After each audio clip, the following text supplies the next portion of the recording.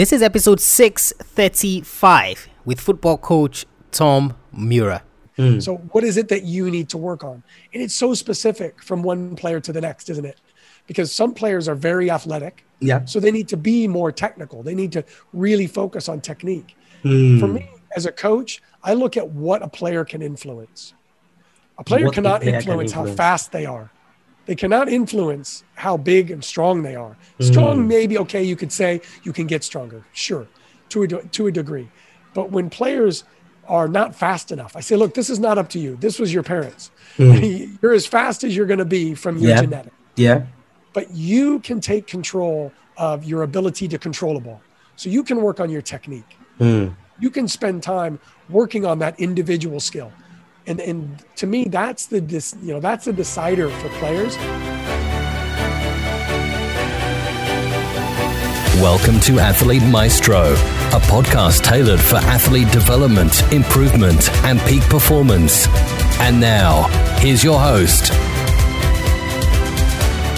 Now, if at any point in time in your journey in sports, whether as an athlete, as a coach, as a fan, whichever one it is, if you ever find an individual who can explain sports, so the theory part of sports, where it's more or less like you can see and you can understand the game in such detail, then look, you need to grab those people by the hand and you need to hold them tight. And of course, one of those people is my guest on the podcast today, Tom Mura. And trust me, man, I am grabbing him so tightly because Tom is one of those people who, when you hear him explain football, so that's soccer for those of you in the US, you would think that you are actually physically playing the game. He is so good at painting a picture, going into detail. So, of course, naturally, I wanted to bring him on the podcast so that he could explain and we could talk about the game in detail. And guess what? We did that and more. But first, I have to apologize, for my voice on this podcast. I was a little bit under the weather, so the thing was strained. It wasn't my usual voice. But trust me, that has nothing, absolutely nothing to do with the content and the nugget that Tom shares. Tom has been a football coach for over 25 years. He's a publisher and editor at World Class Coaching, and he's also the host of the podcast called Coaching Soccer Weekly. So that's a podcast that looks into the game of football, in-depth analysis of strategies, tactics, and all of those things. Trust me, man, this is one episode where if you were ever going to say, oh, this person knows his stuff, trust me, this is that episode. We went to town and more on the subject that is football. Like literally, there was nothing we didn't cover. We talked about the parental aspect of the game, so how parents can help their children nurture their talents. And of course, I have a program on this area that is coming up, so you might want to look out for that. If you're a parent that is listening, we talk about for children finding the balance between fun and development.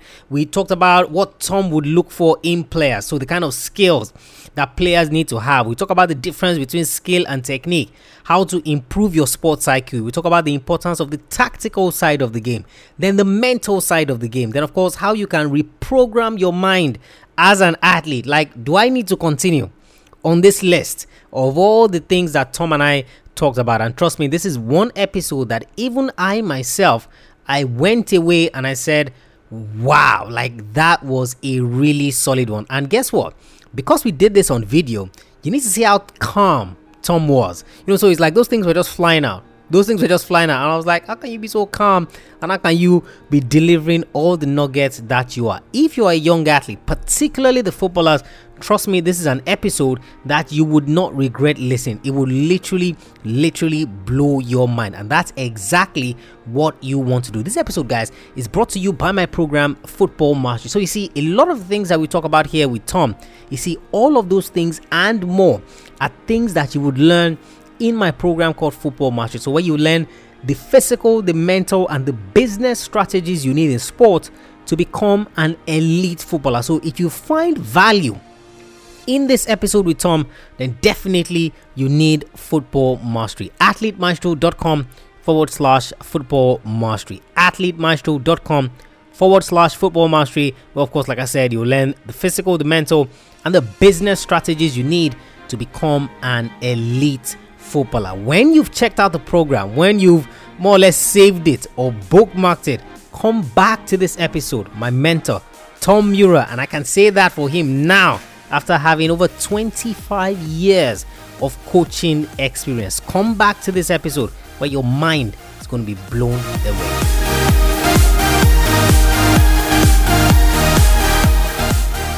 It's something that I enjoy talking about so much and I enjoy doing so much, coaching soccer and working with kids, that I just try to relay my passion for the sport through what I talk to the listeners about every day. And really all I talk about on the show, I mean, it's exactly what the title says. It's just a coach coaching soccer every week with teams, with many teams. I coach 4 teams. So I'm on the training field every day for 3 hours to 4.5 hours every day. And so I'm just going through what I'm doing with my own teams. Oftentimes, sometimes I talk about what other people are doing with their teams and talk with other coaches, but really it's just me talking about what I'm doing with my teams and trying to explain it. And like you say, sometimes it's hard to get across, but I try to give as many descriptive words as I can and really try to paint a picture of what the session looks like. Trust me, you do that extremely well, because I know people are different types of learners. So you have the guys who, learn via audio, the guys who learn via video. Then you have people who, they want to see the thing drawn out on a paper. So I've forgotten the name that they call them. But the way that you teach it, it's almost as though you have a combination of all of those things, because they're listening to you and then they can picture how and what you're saying. Like it's just remarkable. That's why I was like, look, we have to do this. I have to get you on so that at least the footballers can learn from your wealth of knowledge as they continue to up their game, improve how they play the game. Now, obviously, like I said, you've been doing this for years, for such a long time. In the length of time you have been doing this, Tom, what is one of the biggest struggles you have seen young footballers face? So whether that's from the mental angle, the physical angle, whichever angle it is, for the length of time that you've been doing this, what's one thing that you say, this stands out as one of the struggles that I've seen reoccurrently over time that these footballers are struggling with? Yeah, there's so many things. I focus a lot of my work with the very youngest. So U8s through U12s. Although I've been doing it a long time, I've really focused in kind of my specialty is with those younger players. So when I look at those younger players, I'm always trying to give them what they need. So what do young players need the most? My job is to give that to them however I can. And over time, in the coaching education that I've done, I've come to understand that really fun and development are the things that these kids need. It needs to be fun.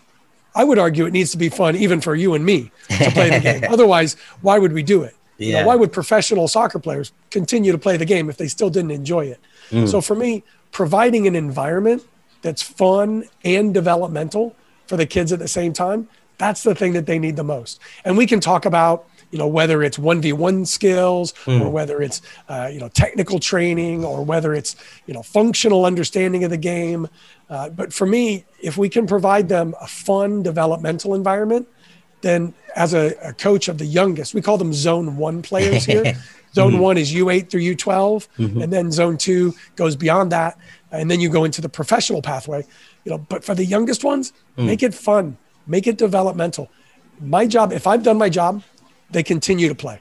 If I've done my job, then I can pass them on at U13 to someone that can then take them to the next level and teach them the tactics involved in the game. But my job is to provide the passion. My job is to provide the experiences and the fun. So for me, that's what it's about. You're probably looking for a technical answer there, but for me, that's the answer for the youngest players. No, and it's amazing you mentioned that, because I was going to take you up on that, maybe towards the end, where we talk about that parental angle, and working with these youngsters. But it's nice that you mentioned it, so we can start with that and then, see how the conversation takes us. I hear you talk about this passion angle, mixed with development. How do you find that balance? Because we can't deny how competitive, football is now. We call it football, you guys call it soccer. We can't deny how competitive it is, and how either as a parent or as a guardian or whichever one it is, you want to be sure that the time that you are investing into either your child playing the sport and things like that, they kind of like is a picture where the thing is going. If I'm going to spend this much money, take it to training, get this coach, do this. I want to be sure that, how do you find that balance between, yes, we want them to have fun, but we also want them to develop at the same time? I don't think they're mutually exclusive. I don't think that they're two separate things.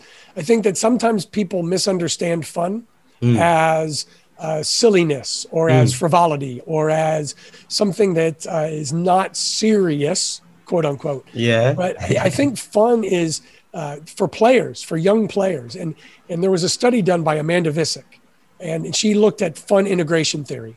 And she took 187, I think it was, soccer players in Washington, D.C. area. And she asked them, what's one thing that makes playing sports fun? And they came up with 87 different things that made playing sports fun. They put those in 11 fun categories or fun factors. And the top things that made soccer fun were positive coaching, supportive team environments. All right, those are the most important things to them, and having fun. So if we're looking at what's going to develop a player, then it's really the same thing as what's going to make playing soccer fun. So what do I think how do you strike that balance? I think you do it through game-like environments. I think in training, the more that your environment of training looks like the game, feels like the game for the players, then not only is that fun, because what's the first question a kid asks when they come to practice? What's the first question? Come on. First question. No, when can we play? Are we going to scrimmage? When can we play? Here they call it scrimmage. When are we going to play? They don't want to stand in lines. They don't want to dribble through cones. they want to play the game. And so if we put them in game-like environments that look and feel like the game, then they're playing the game, then that's what's going to teach them. That's what's fun for them. And when you think about it, one of the issues for coaches is, how do I get this to transfer from practice into games? Talk about transfer of training. Well, if your practice already looks like the game, then it transfers very easily because it looks like the game. So for me, you can make it fun. You can make it developmental if you make it game-like. That's the difference, and that's fascinating, and that's nice, from a coaching perspective, so that they also get what they need to do to help these kids. But if we're looking at it from the parents' perspective, one of the things that I like to say when I started doing this, now the reason we mentioned this a little bit, before we started, how yes, I also wanted to play professional sports. I couldn't get to do that because I got injured. But what I then found was that there was lack of education for the younger athletes. So you find athletes who don't know what they're going up against. So everyone just says, I want to be a professional athlete. And you say that from the fun perspective because you have been playing your sport since you were 5 years old. But by the time you get into it, you now realize that, oh, wow, I never knew that, this is what it entailed. This is what I needed to do. So that's part of the reason why I started this. Now, what I see and what I've seen from the athletes that I've worked with and the ones that I do work with is that a lot of damage, quote and unquote, has been done by the parents. That's whether due to their fault or not due to their fault. I mean, you can't act on what you don't know. No. If we're looking at it from a parent's perspective, what would your advice be to them in terms of helping their children nurture the talent that they have for sports? And I think it starts with coaches educating parents. I mean, you have to inform the parents about, okay, and this is something that is challenging with the kind of methodology that I'm talking about, where it looks like you're just scrimmaging when you're practicing. That's sometimes hard for people that grew up with looking at a practice looking like lines and cones. It looked very coach centered. The coach was running it. So you have to educate them. You have to inform them about here's what I'm doing and here's why I'm doing it. And if you show them the studies on fun integration theory, if you show them the development of players through playing the game and what they learn by playing the game, and then you inspire them because, hey, this is what's going to be best for your kids. Your kids are going to love coming to practice. They're not only going to enjoy it, but they're going to get better. So give me a chance, give this method a chance, and watch your kids develop. And you're right that definitely parents can get in the way of a player's development. But the parents are part of the team. The coach, the players, and the parents. You have to have all of them. And a lot of time coaches look at parents of, oh, just be quiet. Just bring them to the game and write a check and pay for the fees and leave us alone. But really, the kids are going to listen to their parents. The kids are going to be with their parents most of the time. Yeah. So you need to have the parents on your side. And the only way to do that is to educate, inform them, inspire them, and then have them understand what you're trying to do and then let you do it. We talk about in our parent meetings, we talk at the beginning of the year, we talk about everybody has their lane. Yeah. My lane as the coach is to educate the players. Yeah. The player's job is to work hard, to listen, to learn, to do their very best. Yeah. The parent's job is to support all of that. It's not to instruct that. It's not to guide that. It's not to try to manipulate that. It's to just support it. So when parents are at games, for example, I ask them, cheer for things that already happened. Don't try to dictate what's going to happen. Don't tell little Johnny to pass it down the line because maybe that's the right decision. But little Johnny doesn't know why. He just did what everybody told him. So the next time Johnny gets the ball, what's he going to do? He's going to listen for the parents. He's not going to read the game and understand the game. So let the players make decisions. When they make a decision, hey, great pass, Johnny. Fantastic. You just reinforced that behavior. The kid knows what they did. They know why they did it. They got praise for it. They're going to do that again. So for me, the parents are really important, but they have to know their role and they have to stay in their lane. I hear what you say, and I completely agree. You know, in terms of the coach has his role, the player has their own role, the parent also has their role, which is to now support the things that are going on. But what I have seen, and which I also want you to comment on, is that you're going to see the parents who they want to pass the entire burden onto the coaches. You know, so I want my child to play football, I want my child to play soccer. I'm going to look for a coach, I'm going to look for an academy, and then it's more or less like I just hand them off to the academy or the coach, and I say, take charge. And I don't want to do any. Yes, I'll buy the boots, I'll buy the jerseys, I'll buy whatever needs to be bought, but literally I leave everything in the hands of the coach. And one of the things that I always say, Tom, is that whether you like it or not, it doesn't matter whether you're taking them to a coach or you're taking them to an academy. Your child will always spend more time with you than they will spend with that coach or that academy. So the work that you do as a parent is also critical if we only look at it from the hours perspective. So them spending more time with you and less time with the coaches or with the academy. What's your thought on parents who just hand over to the coaches completely and say, hey, take charge? I can see that. I mean, because that's giving the player responsibility for their own development as well. So I guess the opposite of that would be a parent that's so involved that every time their kid gets home from practice, they say, let's go out in the backyard and let's work on this. And sometimes in support of what the coach is doing, sometimes in opposition to what the coach is doing. Because we've seen that, haven't we? Yeah. I mean, a parent that says, your coach doesn't know what he's talking about. Here's what you need to do. Yeah. That's the most destructive to a player, because then what's the player supposed to do? Here's somebody who loves me, who supports me, who feeds me, who clothes me, I live with. Am I going to listen to them, or am I going to listen to the soccer coach? Yeah. Your coach is going to lose every time. So, or at the very least, the player is going to be conflicted. They're looking at the parent side of the field. They're looking at the coach side of the field. Who do I listen to? So for me, the most disruptive parent is the one that is contradicting what the coach says. If they're supporting what the coach says and working with the player at home and trying to maybe help them on their individual skills, fantastic, no problem. If they're leaving them alone and having the player take responsibility for that for themselves, maybe that's not such a bad thing. Maybe a player that says, hey, if I want to get better, I need to work on my own. And a good coach will encourage the players to work on their own at home, try to inspire them to work on their own, to give them motivation to work on their own. But then it's up to the player. If the player doesn't want to do it, then that's really the player not taking responsibility for their own development. But then the player's kind of setting their ceiling, aren't they? They're saying, this is as high as I want to go. Because to go higher, I would need to invest more. and I really don't want to invest more. So, and is that okay? Maybe because maybe that's all that player wants, because different players have different desires.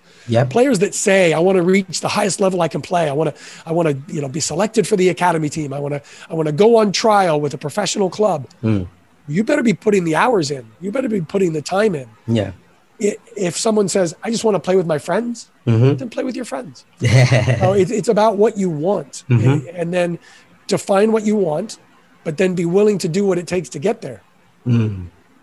Fantastic. I love that we're able to discuss that parental aspect, and then lead it into the athletes themselves. So I know you work mostly with youth soccer players, but obviously, you're a soccer coach, so you coach the game and all its facets. When you're looking at players, so let's assume that there's a footballer who is listening to us now, and he's trying, working his way up. The goal is to be a professional. Let's say maybe they're a teenager and things like that. As a coach, what are some of the things you're looking out for in that player to say maybe, okay, you're on the right path, or I think you still need to work on a couple of things?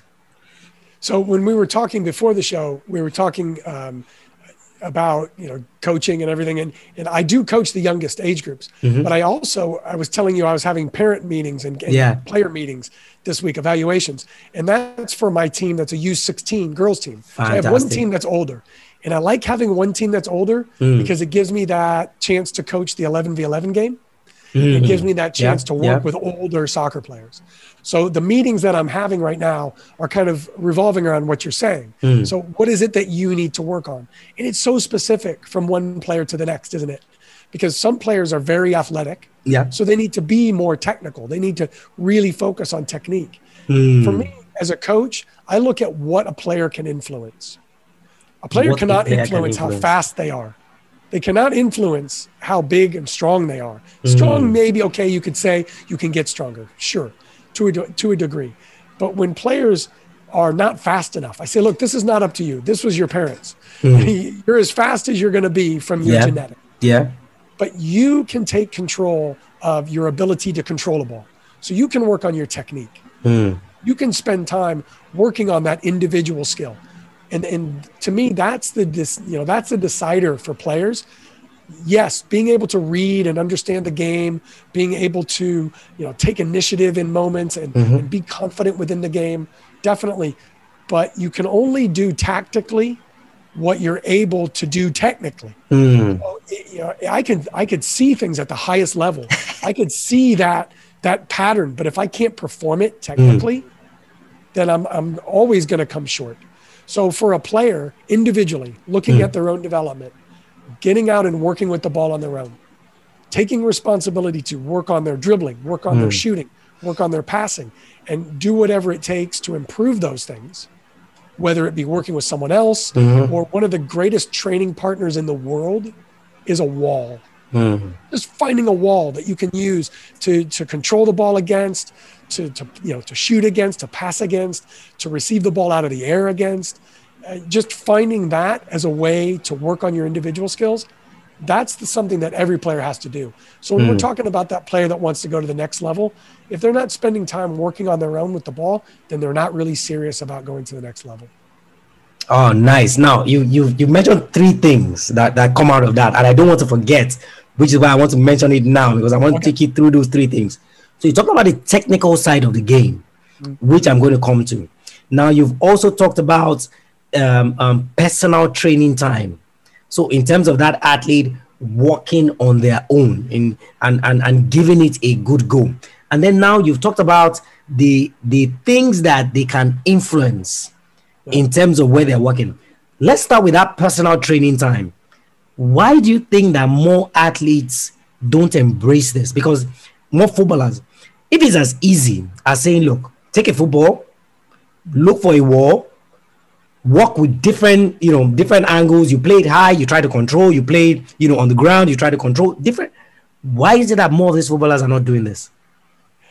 I think here, and I can only speak from my own experience, but in the United States, we have so many different things that kids can be doing.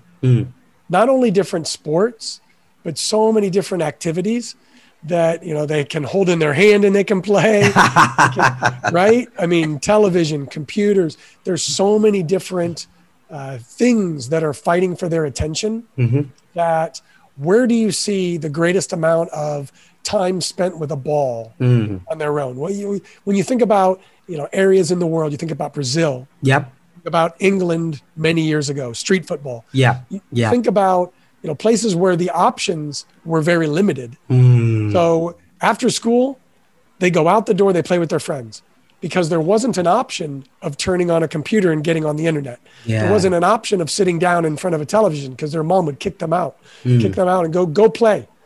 And I saw a graphic recently that showed a mom dragging a kid back in that had a basketball in his hand, dragging him back in the house. And it said 1970. Wow. And then the kid with a cell phone in his hand and his mom pushing him out the door. And it said 2020. And so the difference between those times, I think, is in large part the difference. So, trying to create a street soccer mentality is just not going to happen in the United States. We just have to encourage them as best we can to get out and spend time with the ball and be technical on their own because it's going to have a benefit for them. But we're fighting a lot of different draws to their attention. You're absolutely right. And, and that's one of the things that I also tell the parents as well. So I will see parents who will come to me, and they will say things like, Tola, I've tried everything to get my son to start playing sports. I've tried everything to get my daughter to start playing sports, and it just seems like nothing is working. And the first thing that I always ask them, I'm like, how many options do they have? How many toys do they have? And by the time they start talking about that and listing one after the other, I'm like, there's your answer. They have so much that they're doing. Why would they want to go outside to get dirty, and play sports and all of that? So I completely agree, with that angle. Now you mentioned the technical aspect of the game. This is a key part of football, and I was listening to one of your episodes on your podcast where you defined or you tried to differentiate between technique and skill. Because one of the things that I've seen where I am is a lot of emphasis being placed by the young footballers on skill. I can do 52 step overs. I can do around the world. I can do, all of those fancy stuff. And the first thing I'm thinking in my mind is, first, you have to be sure that you're going to get an opportunity to do it in a game for it to be really important, to be bragging about it. Can you talk to me about that difference between technique, skill, and the application of both in a proper game? So when I talk about technique, I talk about an action with the ball. So when you talk about juggling, that's a technique. When I talk about shooting, that's a technique. When I talk about dribbling, that's a technique. Dribbling with the ball, running with the ball, 1v1 moves with the ball. That's a very popular thing. I'm interested to hear that it's also popular there. For coaches to just teach moves, teach 27 moves to kids. And to me, that's technique. That's not skill. Skill is technique applied in action in a game. Skill has to have a context. So the context for a skill is opponents, teammate, space, goal. You have to have all those things to have context. If you just have opponent and space, well, there's no context. I can do a move and dribble any direction I want to. That's fine, but that's not the game. The game is directional. So I have to have an opponent. I have to have space. I have to goal that I'm going to. I have to have somewhere that I'm trying to get to in a direction. And if you have that, then the player can take the technique and apply it in that environment. That's skill. So the proper, I think it's more important that our players acquire skill than that they acquire technique. So when we talk about technical training, that's fine. It's very important to do at home in your own time, but can you acquire skill on your own would be a question I would have. Because without the context to put the technique into a defender, space, goal, teammates, because that it happens, or it doesn't just happen here, right? It's not just happening with me, it's happening with my team. So for me, that's the difference between technique and skill. Technique is done something, an action in isolation. Skill is applied to the context of the game. Oh, nice definition. But what I hear you say as it relates to skill is more or less like sports IQ. So if I have the technique, so I have the technique to do all of these things, when do I apply that technique? And can I apply it effectively when it matters the most? So you would see, everyone talks about how basic. Which player can I use as an example? Sergio Busquets. Let's use Sergio Busquets at Barcelona as an example. And I've seen people talk about how he doesn't really do anything in the game, because most of the things that he does are not things that you would except you're a student of the game. You really wouldn't see those things that he does. And what I always try to say is that, look, is application of the things that you think are so basic, that is what helps the team do what they're able to do. How is it that, first and foremost, am I right in terms of that sports IQ, which is applying that technique when it needs to be applied? And how can young footballers improve their sports IQ? And what I hear you saying when you're talking about that is that ability to read the game. To read the game and then know in the moment what technique needs to be applied into that moment in a skillful way. Let's say it that way. So for me, the player's ability to read the game only comes from one thing. It only comes from playing the game, watching the game, living the game. Otherwise, you can't acquire that from a book. You can't acquire that from somebody telling you how to do it. I mean, trying to explain the timing of a through ball to a player. I mean, somebody that can do it at a very high level, that's very difficult to explain without showing them and without having that, and more than showing them, having them experience. There's got to be that experiential component to learning, that you get there in the game, you see the moment, you try it, it either works, and then you realize, hey, that was it, I did it, or it doesn't work, and you have to figure out why. So I hit the ball too hard on the through ball, so it went out of bounds. So what did I do wrong? How can I fix it next time? So that's why I think game environment is or practice environment is so important, and creating game-like environments is so important, because that's the only way to take the technique to put it in the context of a game-like environment, so the players can develop that ability. They develop that ability to read the game and understand what's happening and see that moment and then take advantage of it. So, I mean, that's what I think is best for the players, and that's the best way I think they can learn it. Frankly, I think that's the only way they can learn it. And I completely agree. There are things that you can postulate for however long it is you want to postulate. If you don't carry it out physically, you're never going to know how that is. But you see, what I agree with that, 1000%. But one of the things that I feel, I'm putting myself in the position of a young footballer who is listening to us now, is that element of making mistakes. So you're telling me, Tom, that I need to get into game situations. I need to learn on the job. So there's certain things that I won't be able to learn except in gameplay. But when I tried it the first time, I made a mistake. When I tried it the second time, I made another mistake. How confident can I be to continue to try it? So I try it the third time, the fourth time, the fifth time, before I lose all sense of confidence. How can young footballers, in trying to get more in-game experience to build their knowledge of the game, how do they combine, how do they balance both? And that's where the coach comes in. The coach creates the environment for a player to learn these things. They don't really teach them these things. So, for example, we'll stay with the idea of trying to create goal-scoring opportunities with through balls. So if I want to teach that to my players, I have to put them in the environment to do it. But the important thing is I need to make sure, number one, they're getting enough repetitions to try it over and over again. And they need to have the right balance of success and failure. Because you're right. If I put them in an environment that's 4 versus 6, now create through ball opportunities and goal scoring chances. If you're the 4, no chance, right? You're not going to be able to do it successfully because the challenge level is too high. So I need to maybe flip that. I need to do it 6 against 4. So now, it's unbalanced. The attacking team has the advantage, But now the players can start to see, oh, look, the space between the players. Look at my teammate running. I can play the ball in, and they find that success. Then if that becomes easy, like, okay, we can do this all the time. Now we need to make it 6 versus 5. Then we need to make it 6 versus 6. And then we expand it. And then maybe we go 9 versus 8. So more complexity, more players, right? So we try to get closer and closer to the game.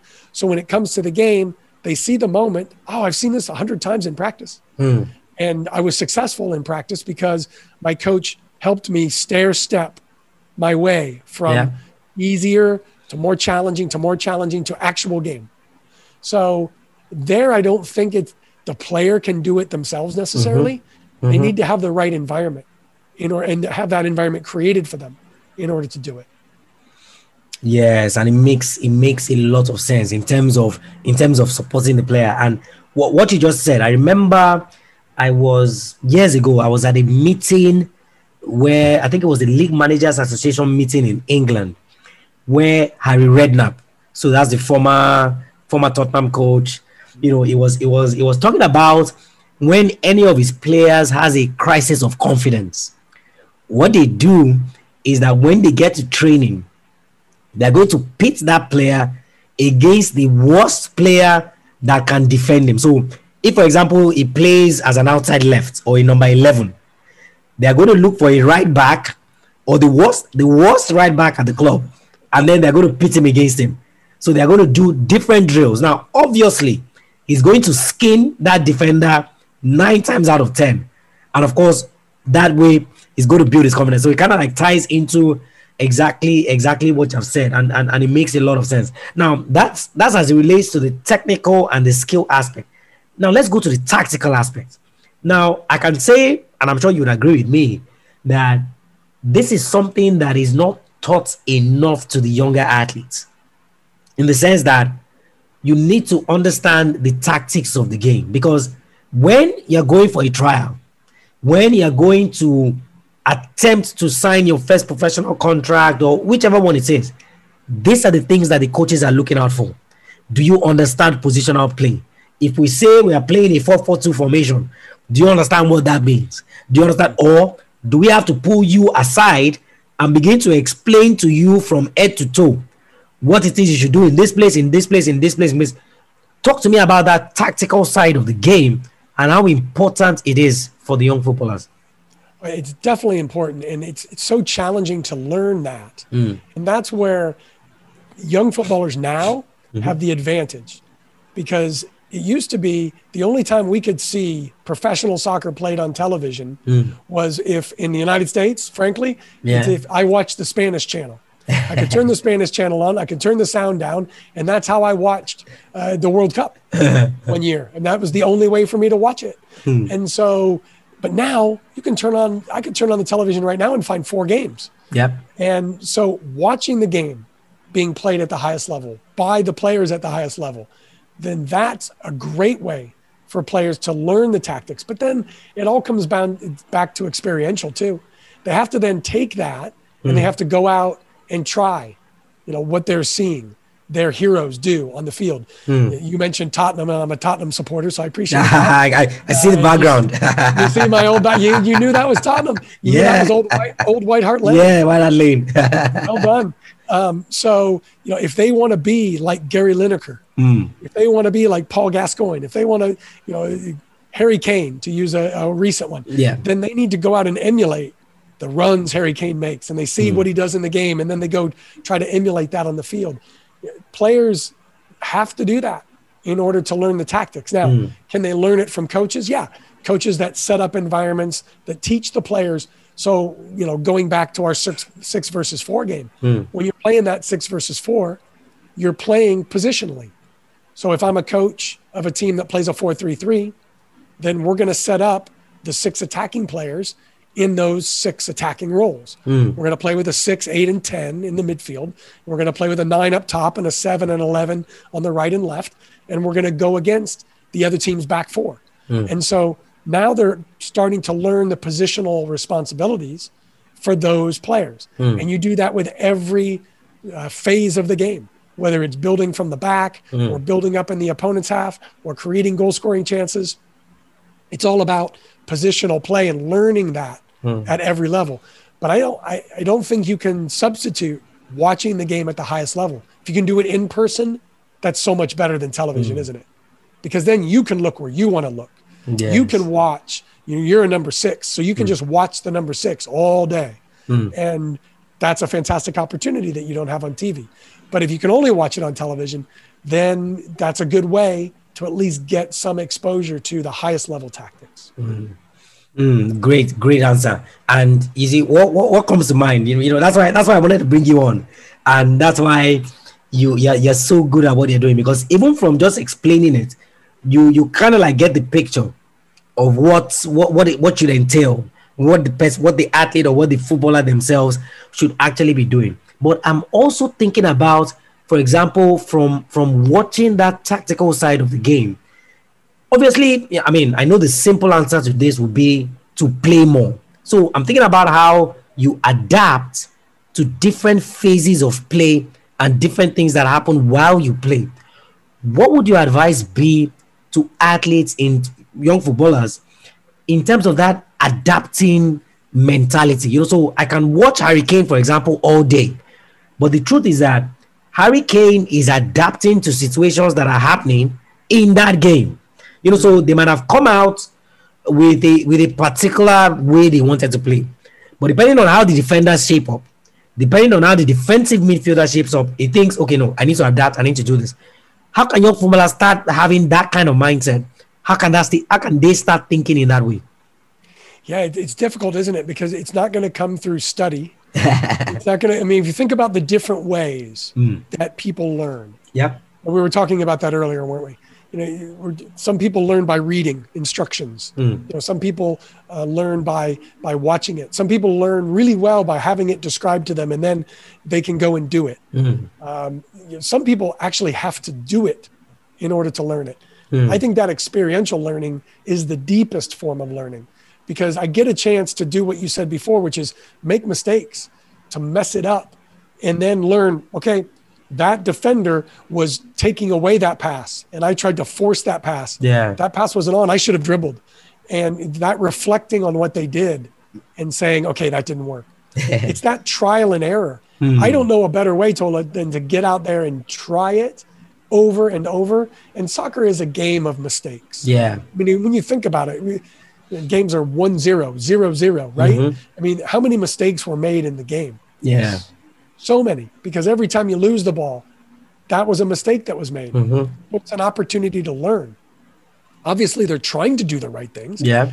But there's times where you're just going to make the mistake. And so trying to learn what to do in a particular situation, I don't think you can do that without experiencing it. I don't think you can do that.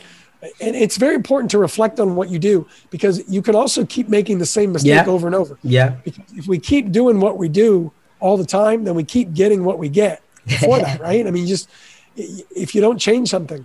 So as a player, hopefully you recognize, hey, I've gone to my right 4 times on this guy. I can't go to my right anymore. He's too good when I go to my right. Got to go to my left, or whatever the decision might be. You know, that scissors isn't working against him. I have to do a Matthews. I have to do something different. So, you know, making those decisions and the trial and error of it, I just don't know that there's a substitute for that. And I completely agree. And of course, there are 2 things that come from what you just said. You know, now you mentioned that mistake element, and that's going to lead us to the mental side of the game.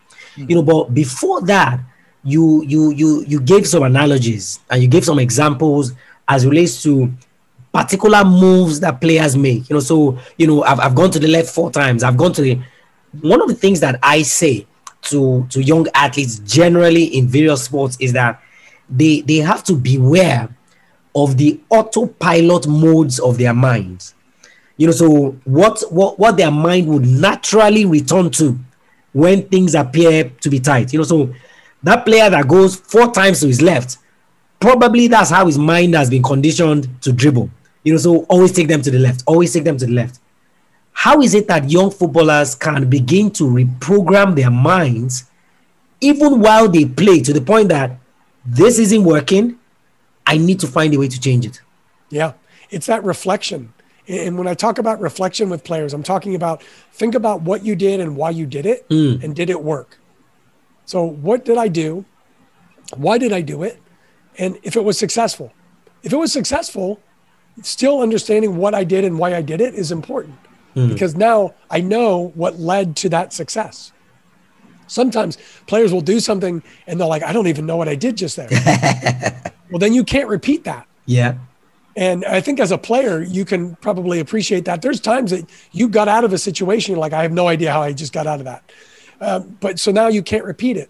But making sure you understand what and why, then you can reflect on that. And that's what changes the player that's gone to their left over and over again and not been successful. If that player doesn't reflect on that and think about, okay, that hasn't worked, then they're just going to keep trying it. Because like you said, that's what they do. They like to go to their left because they want to shoot with their left. That's fine, but that's not open right now. So you need to take another option. You need to look for another option. So that reflection, that looking back on what you did and why you did it is so important. So reflecting on phases of play. And one of the things that I always say to young athletes is that sports is a thinking game. So before the game, you're thinking. During the game, you're thinking. After the game, you're thinking. And you see, the two parts that the athletes always make the biggest mistakes is before and after. So before the game, they don't think. And they expect that when they get into the game, they would magically just figure it out. Then after the game as well, is pack your bags. I need to shower. I need to get something to eat. And I need to move on. So that reflection, whether that's before the game, so looking at previous games you have played, whether that's during the game or whether that's after the game, that's just amazing in terms of how you answer that. Now the time, I don't know how the time just is like the time is just running, so, and there's still some things I want to ask you, so we're talking about the mental side of the game, linking it from that mistake angle. How important is the mental aspect of sports to these young athletes? It's so important because if you get into a negative spiral of mistake, and then you're worried about that mistake and you're beating yourself up over that mistake. And then what happens when something comes to do, another action comes, you make another mistake. And then now you're really upset because you made 2 mistakes in a row. And now you're really focused on your mistakes. And what happens the next time you get an opportunity, you make another mistake. So now you're in this negative spiral. The same thing can happen in a positive way. And I encourage my players to blow off mistakes. Think about the next thing. No sweat. Don't worry about you made a mistake. No sweat. Go on to the next thing. As coaches, and if we highlight mistakes too many times to players, it can get them into that negative spiral where all they see is the mistake. But players can do it to themselves. Players themselves can be thinking, I've made that mistake. Now what's the coach going to say? I've let my teammates down. But that's a waste of time.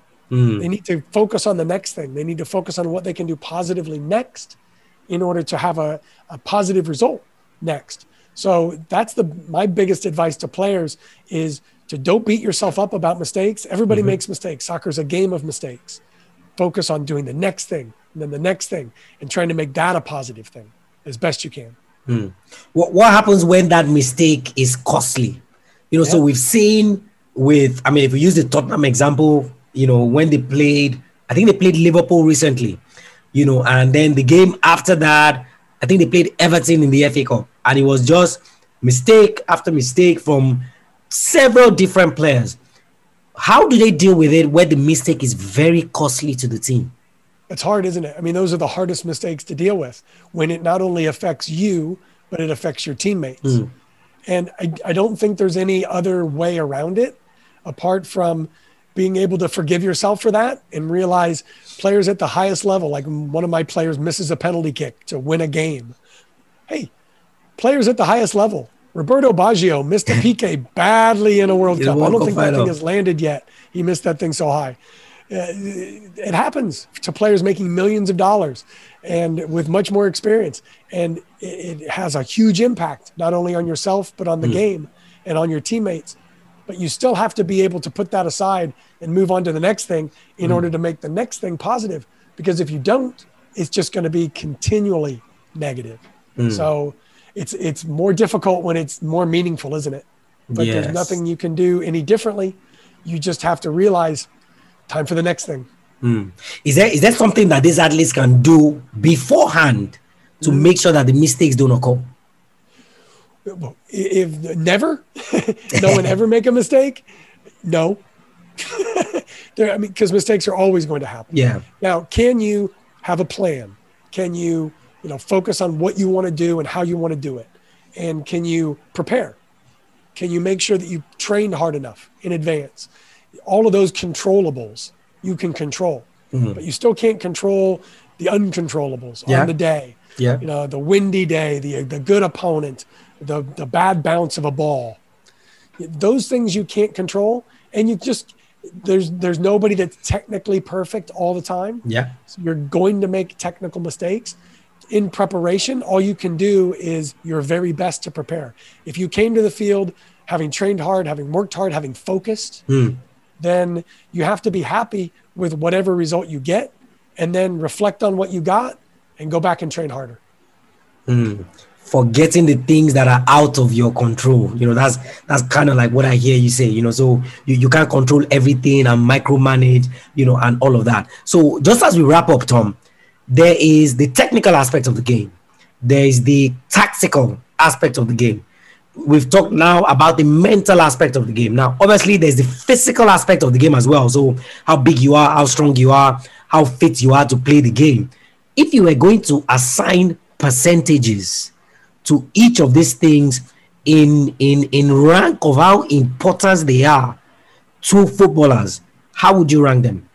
That's hard, isn't it? It's like ingredients in a recipe. Yeah, exactly. It's like how much of this or how much of that. And the best thing in a recipe in a player is the balance. Do they have a balance of those attributes? If you have a player that's extremely physically gifted, but never worked technically, they're only going to go so far. Yeah. But we've all seen players that worked technically, but just had no physical gifts. Yes. That would be me. Just no physical. Yeah. In terms of soccer, I'm not big, not strong, not fast for the game, but work very hard at the game and love the game.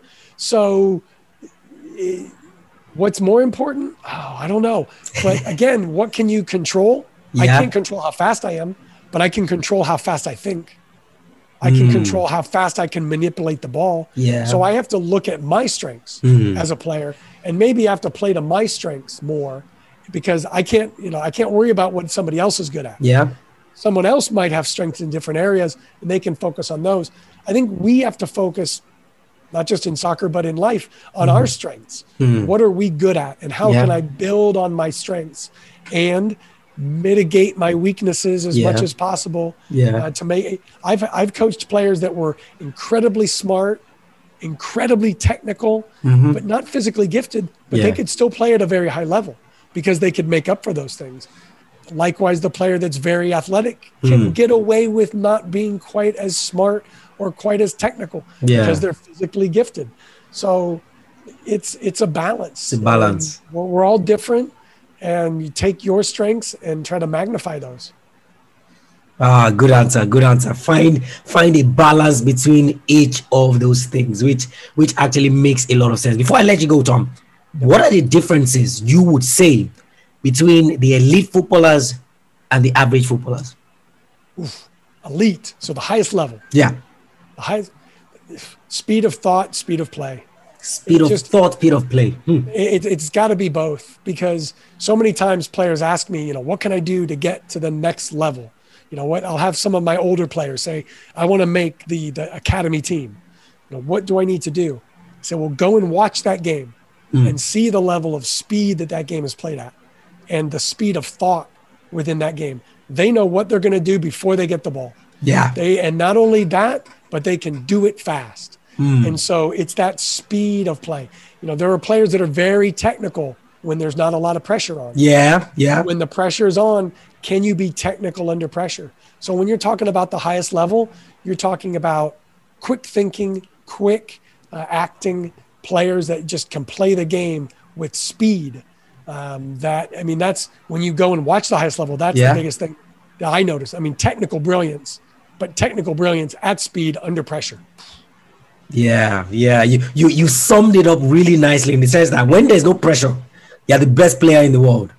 When the pressure comes, that's when we really know what you're made of. No, so speed of thought, speed of play. Wow, that's an amazing answer. Now, the reason I named the podcast Athlete Maestro, Tom, was because I wanted to help athletes master their craft. Like I was telling you before we started, young athletes are not, people don't pay attention to them as they should.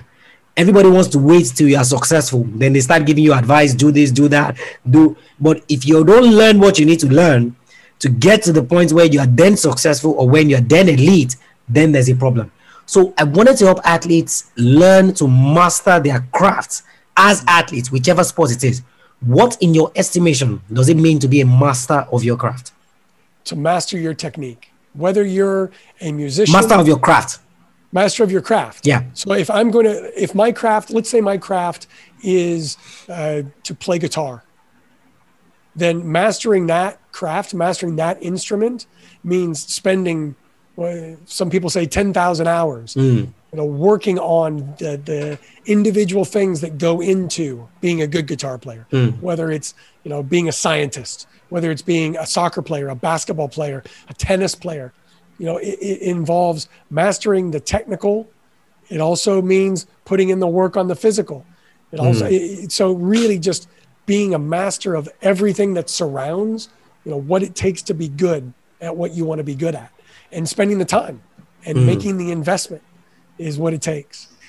Making that investment. Now, final question, Tom. We've talked about so many things: technical aspect of the game, mental aspect of the game. We talked about personal training, then the things that you can do in a team setting. We've talked about how parents can help their children develop in sports. We've even looked at some aspects from the coaching angle. If there's a young footballer that is listening to us now and has listened to us over the last 1 hour and has heard everything that we have talked about, and is going to implement, he or she is going to implement the things that we've talked about, but they need one thing they can start today. So obviously you can't start 10 things at once. You have to start from somewhere. What would that one thing be that they can start that gets them a step closer to their goal? It doesn't have to get them to the goal, but gets them a step closer to the goal. What would that one thing be, Tom? That one thing would be to get the ball out and practice right now. As soon as you decide that that's what you want to do, get the ball out and start spending time. Make a plan on what you want to work on and how you want to improve. And then just start with day 1 and then day 2. That's the only way you can do it. The journey of 1,000 miles begins with a single step. So you've got to take that first step. And if that first step is you want to get better, then take responsibility for your own development and get out there and start working today. Wow, this has been amazing, Tom. Thank you so much for coming on. I have to acknowledge the great work that you do. And I said it at the start in the sense that when you can explain sports, the theory aspect of sports so well that it is visual, then it means that person really, really understands it. So I have to acknowledge you for everything that you do, the knowledge that you're putting out there, irrespective of who it is that is listening. You're just there giving and trying to improve the athletes, the footballers in the world, so that at least, even if it means that they achieve the goals they set for themselves, then that's fine. I have to acknowledge you for that. Thank you so much for coming on, Tom. Tola, thank you for the time. I really appreciate the conversation. It was a lot of fun. Oh, fantastic. Tell us how we can find you, how we can follow you on social media, your website, your podcast. How can we connect with you? Yep, you can find us on coachingsoccerweekly.com. So you can find the podcast there and all the links are there. So if you just know coachingsoccerweekly.com, you can find everything. Fantastic, Tom. So I'm sure that we are going to be doing a lot of that. Thank you for coming on, Tom. Thank you, Tom.